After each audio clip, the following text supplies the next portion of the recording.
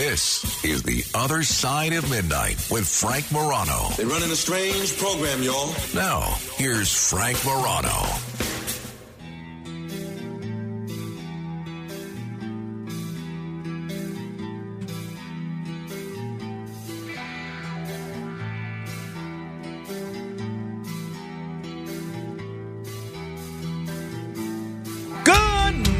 Everybody, this is The Other Side of Midnight.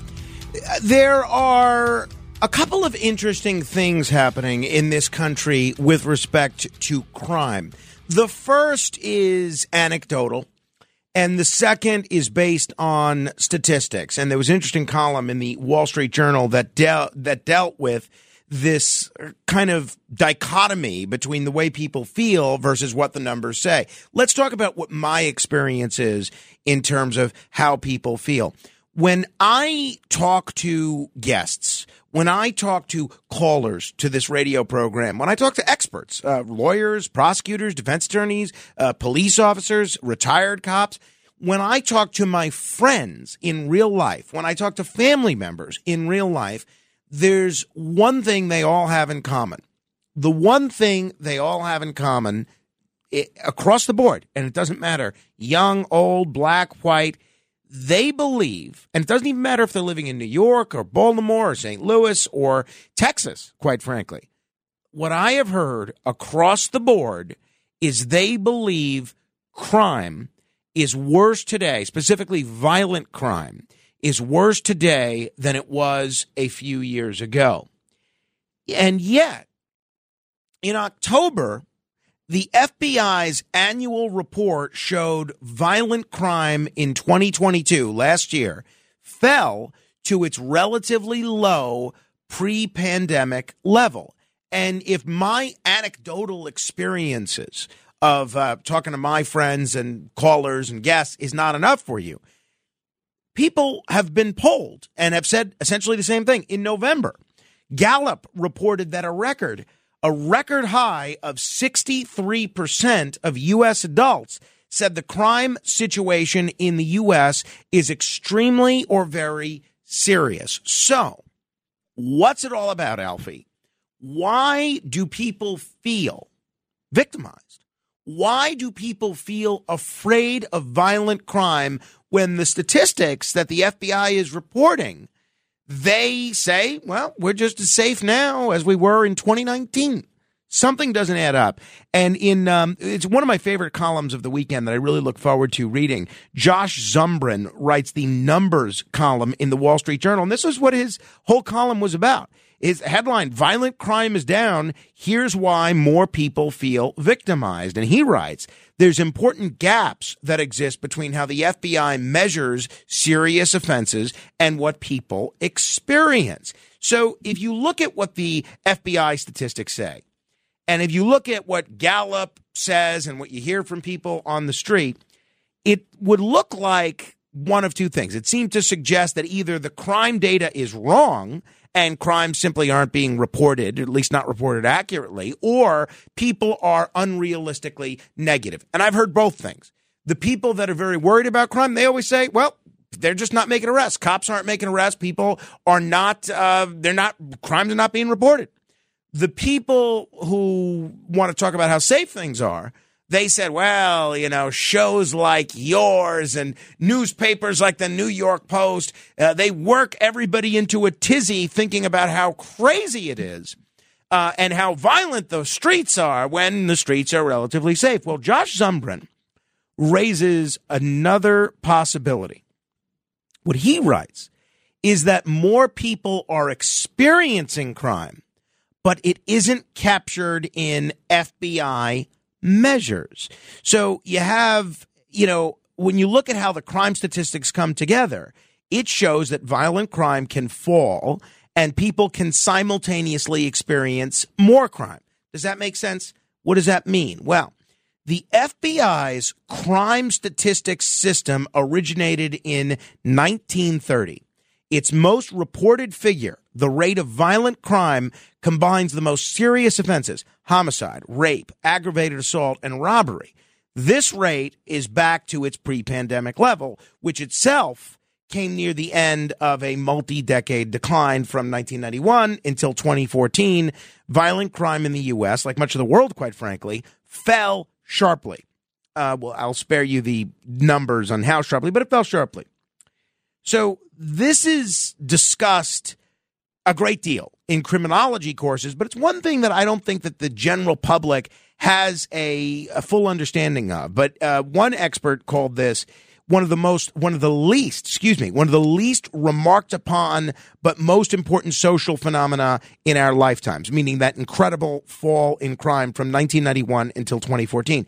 In 2022, the rate stood at 381, down from a recent peak of 399. This is per 100,000 people. But these figures come with some qualifiers. The FBI has been changing to a more granular data reporting system. The switch was supposed to be completed in 2021, but that year, many police departments were still learning the new system. So the FBI used data from police departments covering only 52% of the country. Well, you might say, well, what good is that? Well, what the FBI did is they extrapolated the rest, making it very difficult to know whether violent crime actually rose or fell compared with 2020. For 2022, the FBI has data from departments covering 94% of the country. Another qualifier here is that the violent crime rate is largely driven by aggravated assaults and robberies, which are far more numerous than homicides. A lot of you may not know anyone that's been murdered. I'm betting you know someone that's been assaulted or been robbed. Homicides are naturally a major concern, and the homicide rate soared in 2020 amidst the pandemic. And in 2022, it's still 43% higher than it was in 2014. Much of the decline since the 90s has been reversed during the previous 3 years. So the big question then is, and if you want to weigh in on this, meaning the dichotomy between why people clearly across the country do not feel safe, and yet the FBI crime statistics show they are. They're as safe as they were in 2019. I'd love to hear from you. 800-848-9222, 800-848-9222. The fundamental question, though, is are these crimes being reported? The violent crimes, are they being reported to the police? Well, I mean, I think it's clear if you look at these FBI statistics that they almost certainly undercount actual crimes experienced by people. And trends in the two, meaning crimes reported and violent crimes experienced, can be pretty significant. Separate from the FBI, which gets its data from the police, the Justice Department asks people whether they've been victims of crime and whether they reported it to police. And I found this just fascinating. Again, this is all in this Josh Zumbrin column in the Wall Street Journal. The September National Crime Victimization Survey showed, are you ready for this? Only about 40% of violent crimes were reported to the police in 2022. Think about that. Only 40% of violent crimes were reported to the police in 2022. The number of people who said they were a victim of violent crime rose 42% from 2021. But only 29% more reported crimes to the police. So the number of people who said they were a victim of violent crime rose 42%. The number of people who said they reported crimes to the police, it rose only 29%. Now, this data has some caveats, too. But the other thing here that I want you to keep in mind, and this is why I found this Josh Zumbrin column so interesting. I'm going to link to it right now on my Facebook page, facebook.com/Morano fan, if you want to read it. If you don't have a subscription to the Wall Street Journal, you can just use archive.ph. Just copy and paste the URL into there. But people worry about more than violent crime.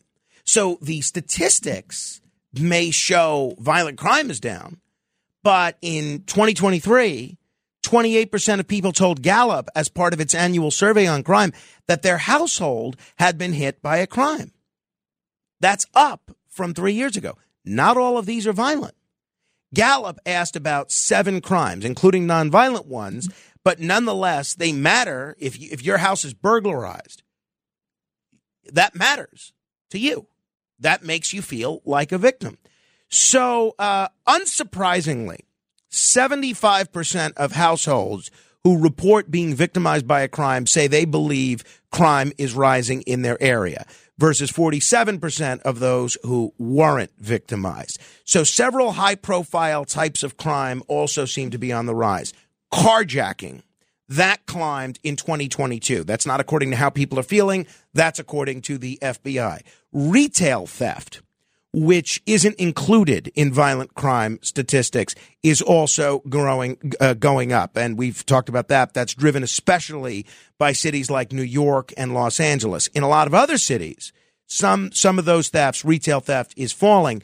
But an analysis from John Jay College of Criminal Justice finds retail thefts at major commercial retailers like drugstores and department stores in New York City, for instance, soared from 31,000 in 2014 to 54,000 last year. So some people say only corporations are victimized by that sort of crime, but that's not true. Some customers will notice that they have to ask an employee to unlock the detergent shelf. These people might correctly conclude that crime is going up even if they aren't personally a victim to it. So I found the column to be really insightful, as I do all of Josh Zunbrun's columns. And, maybe I'll send him an email, invite him on the show one of these days, because I get so much great content from the columns that he writes. And he writes with a focus all about numbers. And he always just finds an interesting angle on the numbers. And I've been wondering about this. In fact, I've talked about it on the air when we've gone through similar sets of statistics before. Why do the statistics show crime is down, but people feel that they're more dangerous? People feel that crime is up. So it's certainly good news that violent crime, with the notable exception of homicide, by the way, which is pretty important, is down. But given the rise in other types of crime, retail thefts, carjackings, other things, it's not at all surprising that households are concerned. 800-848-9222, 800-848-9222. 3 open lines if you want to comment. We have got a great show for you today. I really enjoyed the discussion that we had yesterday on speeding and deaths caused by speeding. I thought a lot of the callers raised a lot of interesting points. I also got a lot of great emails from people that were listening to that conversation, and they raised a bunch of points that I hadn't thought to bring up. Well, we're going to have one of the gentlemen that I cited yesterday that I think is a really bright guy, Professor Emeritus at George Washington University Law School, John Banzhaf. He's going to join us in the next hour. Coming up in about 15 minutes, I'm going to talk with Kathryn Johnson Martinko. This is a really interesting woman. I've been following her writing and her journalism for many years, and she's got a new book out called Childhood Unplugged, Practical Advice to Get Kids Off Screen and Find Balance. This is something that I wonder about. There are so many times when my son really wants to watch Mickey Mouse Clubhouse, or he wants to watch Sesame Street or Cocomelon. Or Daniel Tiger. Those are his 4 big shows right now. And I think to myself, all right, if he can watch this for 15 minutes, it gives me 15 minutes to get some work done, to answer a couple emails, to try and book a guest on the show today. Am I harming him by letting him watch television for 15 or 20 minutes? And this is a whole separate conversation, I think, anyway, when it comes to mobile devices. There are our neighbors across the street have a 4-year-old. He is on his tablet constantly. And, I talk with his mother about it. The mother says, well, yeah, he looks at a lot of educational programming. So a lot of parents, the conventional wisdom has always been this is harmful. How do you get kids off, especially during the winter when they can't go outside? We're going to talk about it with Kathryn Johnson Martinko. I have a lot of other issues to raise with her as well. But first, let me hear from you. 3 open lines if you want to comment. 800-848-9222, 800-848-9222. Gene is in East Islip. Hello, Gene. Hello, Frank. How are you? I'm doing dandy. Thank you, Gene. All right. I love your show, and I just want to make a quick comment on the why people don't trust the FBI statistics. Mm-hmm. I think there's an overall distrust of any government-reported statistics because a lot of them are skewed, maybe for political reasons or for whoever thinks that it's more accurate to report a statistic a certain way. I dealt with a little bit of statistics in another area, and many times statistics are skewed unless you dive real deep into the explanation of how they came to those numbers. It's not just a raw number. They do it per capita. They do it in certain areas. And I also think that it's broadcast more on the internet, and people see it, and they feel like because they see it, it's more happening more often. Well, I tend to think you're right, Gene. What about this point that Josh Zumbrin makes, that part of the reason that people feel victimized is that the crimes that they're seeing, namely retail theft or house burglaries or carjackings, that's not counted in the FBI crime statistics. Do you think he's got a point there? Absolutely, because that could be, that would listen. If I was nearby to one of those smash and grab when the whole group of people comes in and burglarize a retail store, that would feel very violent to me. Even if that's not counted, right. If that's counted as a burglary, not as a violent crime. Right. I think you're right on the money, Gene. Hey, Gene, thanks for calling. I hope you call again.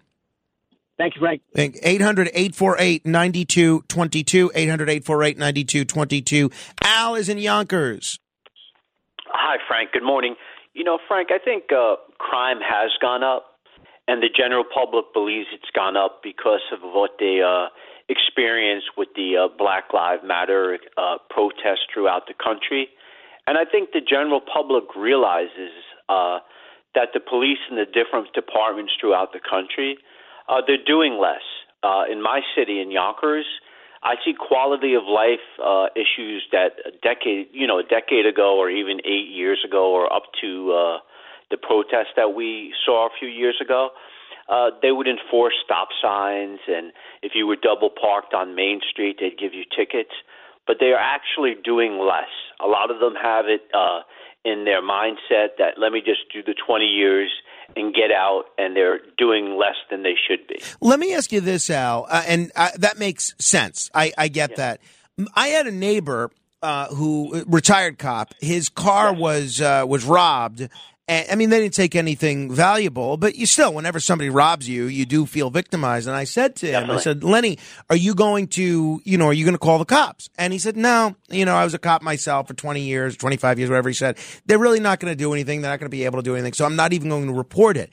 Do you think that the kind of belief on the part of members of the public that it doesn't matter if they report these crimes is leading to fewer people reporting crimes? Al, sorry, I lost you there. Al, I'm sorry, I don't know if you heard my question. Yes, I agree. I think that's true.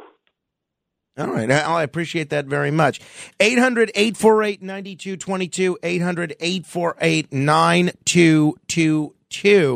If you want to comment on Twitter, it'll always be good old Twitter to me, just as Myanmar will always be Burma to Jay Peterman. You can find me on Twitter at Frank Morano. That's Frank Morano. George is in New York State. Hello, George.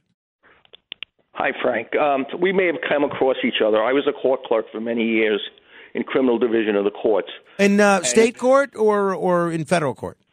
No, I know the guys from federal court. Just as an aside, we used to all hang out on Lafayette Street in a place called Peggy Doyle's, and a person you interviewed, Malachi McCord, used to tend bar there. Oh, sure, sure. Yeah, absolutely. I was never in Peggy Doyle's, but... it's before your time, I think. Sure, I know a lot of those guys, sure. Okay.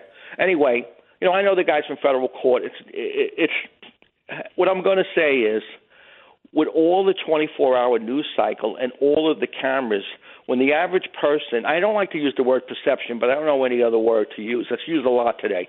When the average person or citizen sees a bunch of people run into a store and ransack it, it's shocking to a lot of people. When a camera catches, you didn't have that years ago. And I used to see it in AR1 in the Raymond part. You know, you see a young kid that he did this crazy crime, you don't believe it. He had a face of an angel. But anyway, when you see somebody thrown to the ground and it's caught on camera and he's being stomped, it's shocking to a lot of people. That's why there's a feeling of being unsafe.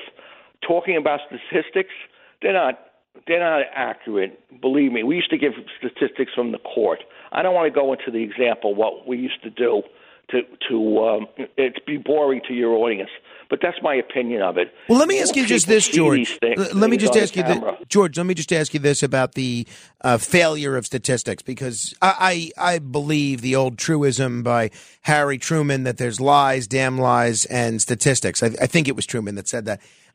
Where do you think the statistics are faulty? Do you think it's faulty because police are not accurately reporting their numbers to the FBI? Do you think people are not reporting the crimes accurately? They're not calling in the crimes. Where is the failure in terms of the statistics to measure this? I can only give you an example. If a complaint came into the court of shoplifting, okay, it's one count of shoplifting. Today, when 20, 30 people run into a store and they ransack it, it's reported as shoplifting. It doesn't say 20. I don't know if I'm making my point. It doesn't show 30 people, going into a store. It says one count of shoplifting. But in effect, it's 30 people committing shoplifting and ransacking. That's one example. I don't want to. It's too technical to go into it. Everybody tries to be honest. I can give you an example from the court if this won't bore you, if you want to hear it. Yeah, give me a quick example, sure. Okay, quickly. The judges, and I worked in the criminal court. I worked in the state Supreme Court almost 4 decades. I worked in a part. I was in the back with the judges. We used to try to monitor, the Office of Court Administration would try to monitor how many trials were held. So what we would do, and it was a little dishonest, not on my part, it's just to protect the judge. When somebody wanted to plead guilty, the judge would say, "Are you ready for trial, ladies and plaintiff? You ready for trial? DA, you ready for trial?" They'd say yes, but it was all knew that guy was going to take a plea. And then when the guy or lady took the plea, or man or woman, my grammar's terrible tonight, I would report it as trial held. Do you get what I'm saying? I get it. It wasn't really a trial. So the statistics are fudged. They're fudged. I got you, George. Thank you. All right. Very much looking forward to chatting with Catherine Johnson Martinko about screen time and children. Straight ahead. The Other Side of Midnight with Frank Morano.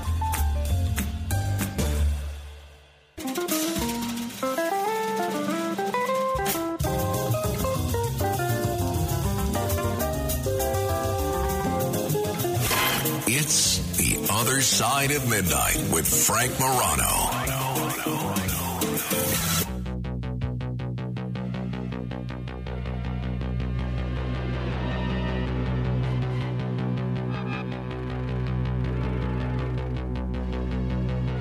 Looking out a dirty old window, down below the cars in the city go rushing by. I sit here alone and I wonder why. Friday night and everyone's moved. I can feel the heat, but it's soothing heading down. I search for the beat in this dirty town. Downtown Leon without going. Downtown Leon without going. We're the kids in America. Whoa. We're the kids in America. Whoa. Everybody lives for the music around. Kim Wilde singing about the kids in America. Well, if there's one commonality that the kids in America seems to enjoy or share, it's that they all really seem to like screens. Television screens, computer screens, but especially the smartphone. When it's nice out, I have a 2-year-old, and when it's nice out, I try to bring him outside as much as possible. And we're very blessed to have a block that has a lot of children on it. Most of the boys on our block are a bit older than him. There's a 4-year-old across the street, a 6-year-old up the street. There's a 9-year-old. There's even a 10-year-old. There's a 12-year-old, all within spitting distance of our house. And it's great. But I would be perpetually perplexed during the summer how sometimes these boys would be outside and they would be outside with their tablet, playing some sort of a game, either with each other or just separately sitting next to one another, sitting outside, sometimes on a very nice day, and they're sitting outside with their tablet. And my son, being maybe, a year and a half, almost 2 years old at the time, would walk over to their tablets and he'd be curious about the colors and the screens. And I would call him over. I said, no, leave that screen alone, leave that tablet alone. And then one of these boys' mother would say, oh, no, that's okay. He doesn't mind sharing. I said, no, I really don't want my son to become a screen addict. I've often wondered when my son wants to watch Daniel Tiger or Sesame Street, and just letting him watch 15 minutes of television would give me an incredible break in terms of actually being able to prepare for this show or get a chore that I need done for the house. Am I hindering him by letting him watch 15 minutes of television at 2 years old? Somebody that has spent a great deal of time thinking about these issues and writing about them is Catherine Johnson Martinko. She's a writer with a decade of experience in digital news publishing. She's been an editor of a lot of publications that you have heard of over the years. And she's also the author of a book that everybody is talking about. It's called Childhood Unplugged: Practical Advice to Get Kids Off Screen and Find Balance. Catherine, thanks for joining me on the radio. Hi, Frank. Thanks so much for having me. So let's begin with, before we can discuss how to get children off of screens, let's talk about what's wrong with screens. What's the big deal if a child is on their mobile phone or on their tablet a great deal? Yes. Well, that scene that you just described of a summer day with kids sitting on their devices, looking at them instead of at the world around them, is all too common pretty much everywhere across the country these days. And my big issue with screens is that it is displacing opportunities for other really important growth opportunities for these kids. So the latest studies are showing that teens especially are spending upwards of 9 hours a day on screens, which to me indicates that they're just missing out on a whole lot of other really important life experiences. So we know that screens are getting in the way of kids being physically active. It's getting in the way of them getting enough sleep at night and staying focused on their schoolwork and even paying attention in class if they're taking it into their schoolrooms, as they often are. It's inhibiting their ability to, develop facial recognition cues. There's even studies showing that babies are failing to develop smile reflexes because they're not getting enough face-to-face contact with their own parents. So really these screens, as entertaining and alluring as they may be, are interrupting a lot of really important opportunities for growth and learning that kids need these days. Well, that's all really interesting. I mean, are there ever instances where you think it's okay for a television screen? I know of a lot of couples, for instance, with young children that on the rare occasions where they get to go out to dinner and they bring their child with them in order to avoid having the child throw things and be very loud and boisterous, they'll let them watch or play a game on a tablet. Is that okay in your book? In a restaurant, no. I would say it always breaks my heart when I see these families out for dinner and the two parents, are often absorbed on their own phones, and then the poor kid is staring at a tablet as well, and nobody is talking and nobody's interacting. And, that kid could be engaging with its parents and, looking around the restaurant and really absorbing the whole experience in a really formative kind of way, but instead everyone's locked in their own little isolated bubble staring at their device. So I don't know. I think that screens should really be reserved for very, very rare special occasions when a parent is in desperate need of some backup, on a, rainy, snowy day, if the kid is sick, if you absolutely need a break. But generally, I think that these screens are eroding childhood for a lot of children, and we know that children need to play and they need to interact with other adults and other children in order to, develop optimally. So in a way, childhood is rehearsal for adulthood, and screens are definitely getting in the way of that. Well, one thing I will ask is if there's any exception in your guidance for parents of autistic children or children that are on the autism spectrum. There's more and more of them. Statistics show that. And I was at a party, which, kind of a dinner party last night. And there was a young woman there. She was an adult, but in many ways she was kind of like a child. And she was there with her mother, and her mother basically had her play with her phone for a bit so as not to, talk to or what she thought bother the other diners. Do you think there's any difference when it comes to autistic children? So that is an interesting question, and I have not done extensive research into that area. However, what is very interesting, I know, is that a lot of children who are, differently wired, let's say, can struggle immensely with screen habits because they are more prone to feeling hyperstimulated from the device. So I spoke with parents of some autistic children who found that keeping their kids off devices was, in fact, preferable. Really? So these kids they really struggled with being able to handle the stimulation from the screen. So, yeah, I don't know. The one mother that I interviewed for my book, she had two children with autism, and she found that once she went a screen-free route, it was much easier to handle in their household. Interesting. Of course, every family is going to be different. I can't speak too generally there, but that tended to be the finding that I came up with. If people are just tuning in, we're talking with Katherine Johnson Martinko. She's the author of the book Childhood Unplugged, Practical Advice to Get Kids off Screen and Find Balance. We're going to get to some of that practical advice in a moment. Katherine, do you make any distinction in terms of the type of screen we're talking about? Is a television screen just as bad as a mobile phone? Is a computer screen just as bad as a tablet, in your view? I would say that the more portable a device and the more accessible it is, the more prone that user is to be to check it constantly. And that is a problem in my eyes. So when a kid has a phone in their pocket or a tablet in their hands, they can access anywhere they are at any point in the day. It's going to be really, really hard to resist the allure of that device. And we know that these devices are designed, to draw us in, to be highly addictive. That's how the app designers have meant them to be. So a TV is better by comparison because it's a stationary object that stays in one place. So you can leave the room and or that child knows that they can't just, be watching it at any second of the day. So, no, I would say that they're not all created equal in that case. A computer, too, again, it's in one location, so it doesn't suck them in quite as much. But the problem with all of our devices these days is that they're often designed to autoplay. And so children, even if they're watching Netflix, have a lot of trouble stepping away from that device even when one show has ended because the next one is about to begin.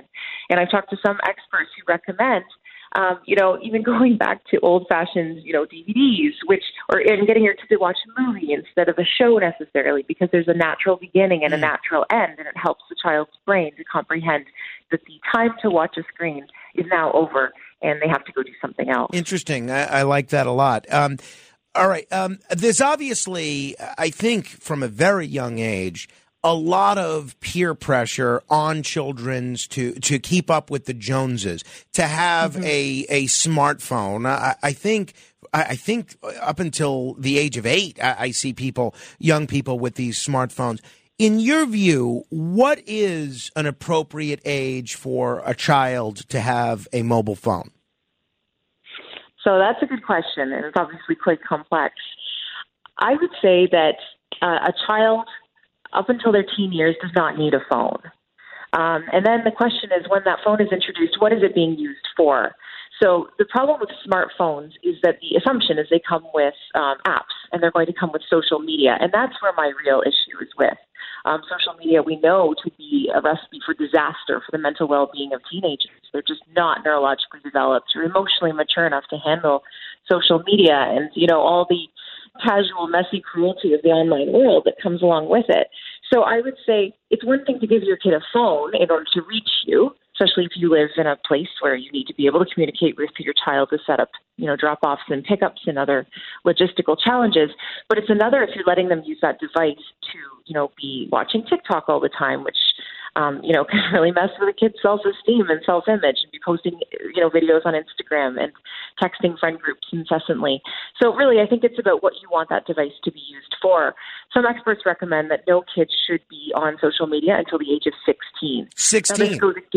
Now, this goes against the recommendation by tech companies that 13 is the legally appropriate age. But just because something is legally appropriate, and that age was designated back in the 90s before social media even existed in the form that it does now, just because it's legal doesn't necessarily make it wise. So I would say don't give your kid any kind of phone until they are at least 13 or 14, and then keep them off social media until they're at least 16. Interesting. All right. Now let's talk about some practical advice to get kids off screen. I haven't read your book yet, but I'm hoping to. What can parents do, or grandparents, if they're listening, if they have a child, maybe they have a tablet, maybe they have a smartphone already, and they want to get that child off of the phone? What can they do? Yes, that's the important question. I would say delay as long as you possibly can. So if you have not yet given your child a phone, don't, or even a tablet. I often find that simply choosing not to buy these devices, not to bring them into your home at all, is the best place to start. It's like any sort of addictive substance. If you can see it and if you want it, it's going to be a lot harder to resist. And we know that kids even seeing a device can trigger a dopamine release in their brain, and they want it really badly. And then when they can't have it, there's often a hormonally induced meltdown that can occur. And that's also what happens when you take a device away from a child. So I say spare yourself the grief and just avoid it as long as you possibly can. I would say if you do, so babies and toddlers should have zero exposure. That's a recommendation by the American Academy of Pediatrics up until the age of, 18 months. Even at 2, it should only be, quote unquote, educational, but that is debatable because a lot of the educational apps are not really designed by experts who have any knowledge in that particular area. I would just say fill your kid's life with other things. So you do have to fill the void that's left behind when screens are taken away. And when we're talking in the range of, 6 to 9 hours a day that these kids are used to spending on their devices, if you take those away, they will feel at odds. They'll feel at loose ends. So I would say you have a responsibility as a parent to, help them to develop other interests. That's not something that comes naturally. You do need to, invest in some loose parts, which are toys to have around your house with open-ended purpose, things for kids to build and to construct. Sort of think back to how people used to live, how you grew up, the kinds of things that you spent your time doing and that you love thinking about in retrospect. So that's really important. I would say find like-minded individuals who adhere to this same philosophy. So like you said, in that community that you live in with all these kids on their devices, hopefully you can find, 1 or 2 other families who don't want to send their kids out with a tablet in their hands. And, find that person and talk to them about you wanting to do the same for your child and maybe plan to send your kid out at the same time so that they can play. There's definitely a movement to develop play clubs by a foundation called Let Grow based in New York City that is wanting to give kids screen-based sort of unstructured playtime in dense urban environments where it might not be safe to let your kids just go out into the street and play, or for people who don't have backyards or live in apartment buildings. So there's definitely, you do have to sort of replace it with play. As you get older, some teens who maybe want to be on social media at age 16 or whenever you deem it appropriate as a parent, one great recommendation is to let them have their profile and their account, but only access it on a desktop computer at home. So don't let them have the apps on their phone so that they're not tempted to pull their phone out of their pocket and check it every second of the day. That way they have a designated time, maybe once a day, a couple times a week, when they can log in, get updated, and not feel that they're completely out of the loop. So those are just a few suggestions off the top of my head. Obviously, I go a lot more in depth in my book, Childhood Unplugged, about each age category and what would be appropriate actions to take. One of the things that obviously when it's nice weather out, it's pretty easy. You can go play outside. You can go to a swimming pool. You can go to a park. You can go to a playground. But as we're approaching the winter months and when it's frigid or if it's raining out, the outside options are very limiting. Do you have any favorite non-screen activities that you recommend to make sure children don't get addicted to their screen? Yeah. Well, first of all, I would push back against that idea that non-summer weather is bad weather. I think that often inclement weather and more extreme temperatures can be really exciting for children. And often what we're doing as adults is sort of assuming that the emotions we feel about that weather also apply to our kids. So my kids love going out in, the dead of winter. We live up in Ontario, Canada, and we live with lots of snow and ice, and in a way, those are natural building blocks for kids. Even a rainy day, you've got puddles to deal with, and in the fall, there's piles of leaves, and there's just so much for kids to do outside. So even if it doesn't look like a terribly exciting place to play in your eyes, to a child, it might be a magical kingdom of opportunity, especially a younger kid. So don't overlook the weather. Just dress your kid properly. You can invest in some wonderful outdoor gear and get your kid out. You can buy that stuff secondhand too, so it's not too expensive, and I'm sure your kid will love it. When you're indoors, however, of course, there are times when you have to be inside. So our house is full of books. We spend tons and tons of time reading books. And I have inherited a lot of books from people. I buy them at library book sales and secondhand bookshops. And my kids now are accustomed to, coming home from school and flopping down on the couch, and they all grab a Calvin and Hobbes, comic book, or they, get a novel. And I'll hear them just laughing their heads off in the other room and sharing their favorite comic strips and whatnot. So they love to do that. They like to play board games. So we have an extensive collection of board games. We have an arts and crafts cabinet, so the kids can do clay modeling or origami paper folding or painting or, things like that whenever they want. They're also expected to help out around the house. And they also have homework, and they also take music lessons. So when you sort of factor in all of these other activities, they're really busy, and I don't even know when we would find time for them to just, waste time on a screen in the course of a typical day. So, that's kind of a snapshot of what I think that you could spend your time doing when you're not outside. Catherine, I love talking with you, and you got to come back. Two final questions that I have to ask you. One is, we have a lot of listeners that are observant Jews, and they refrain from any electronic devices one day a week. And I try to do that not for any religious reasons, but just on Saturday for myself. I find I'm surrounded by screens so much of the week. It's nice to give my brain a little bit of a break. Did your research, or are you aware of any research that looked into families of religious backgrounds that abstain from television and electronic devices for one day a week? Oh, that's a fascinating question. Well, obviously, Tiffany Shlain is the author of 24/6, The Power of Unplugging One Day a Week, a book that was immensely successful just a few years ago when it came out. And she's Jewish, and she and her family practice Tek Shabbat, which obviously is a 24-hour period of not being on any devices as a family. And I think the real power there is that you are you're modeling as a parent, and I think that that's the most effective parenting tool that we have. We know that, and so when everyone can be offline together, just as as parents and children together, you are really imparting a great message to your kid. I saw a lot of families doing that who were not necessarily religious. So I would say it's not limited to that at all, but I think it's a wonderful model on which all of us can draw, no matter what background we come from. Lastly, on your Substack, which I'll recommend, people can just search Catherine Martinko and Substack, and it comes right up. You had a very interesting piece on the art of family dinner. What's so big? What's such a big deal about family dinner? I think most of people grew up with a family dinner. They recognize that you eat some food. Why is that so important? It is so important because families these days are busy. We're all doing a million things. We've got both parents out working. We've got kids going to school and involved in a million extracurricular activities, all of which is great. But you need a point at which to come back together as a family, and it creates this one touch point, this one opportunity each day to sit around a table, to share food that you've prepared, which obviously helps to ensure that everyone's eating well, and to engage in conversation. And, we don't allow any screens at our table, of course. My kids don't have phones. No TV is on, and everyone's just focused on each other. And we often play word games where we go around the table asking each kid what the highlight was of their day, or what they're grateful for, or what they might be struggling with. And I've noticed over the years that my children and any guests we have just light up when this game starts. And I think that it's a rare opportunity for kids these days to really feel seen and heard in a world that is moving at a very quick pace.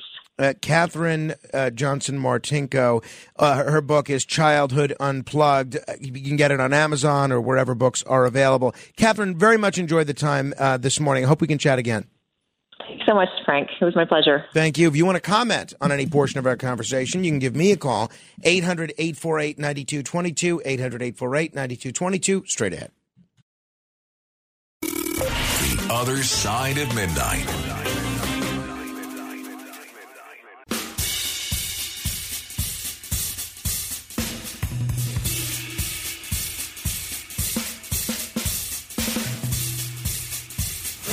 It's The Other Side of Midnight with Frank Morano.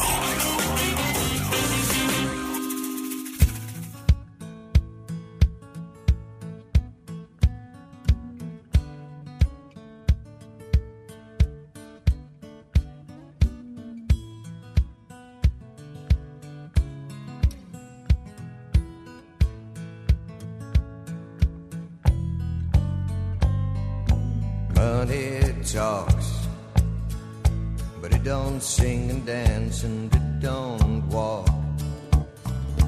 As long as I can have you here with me, I'd much rather be forever in blue jeans.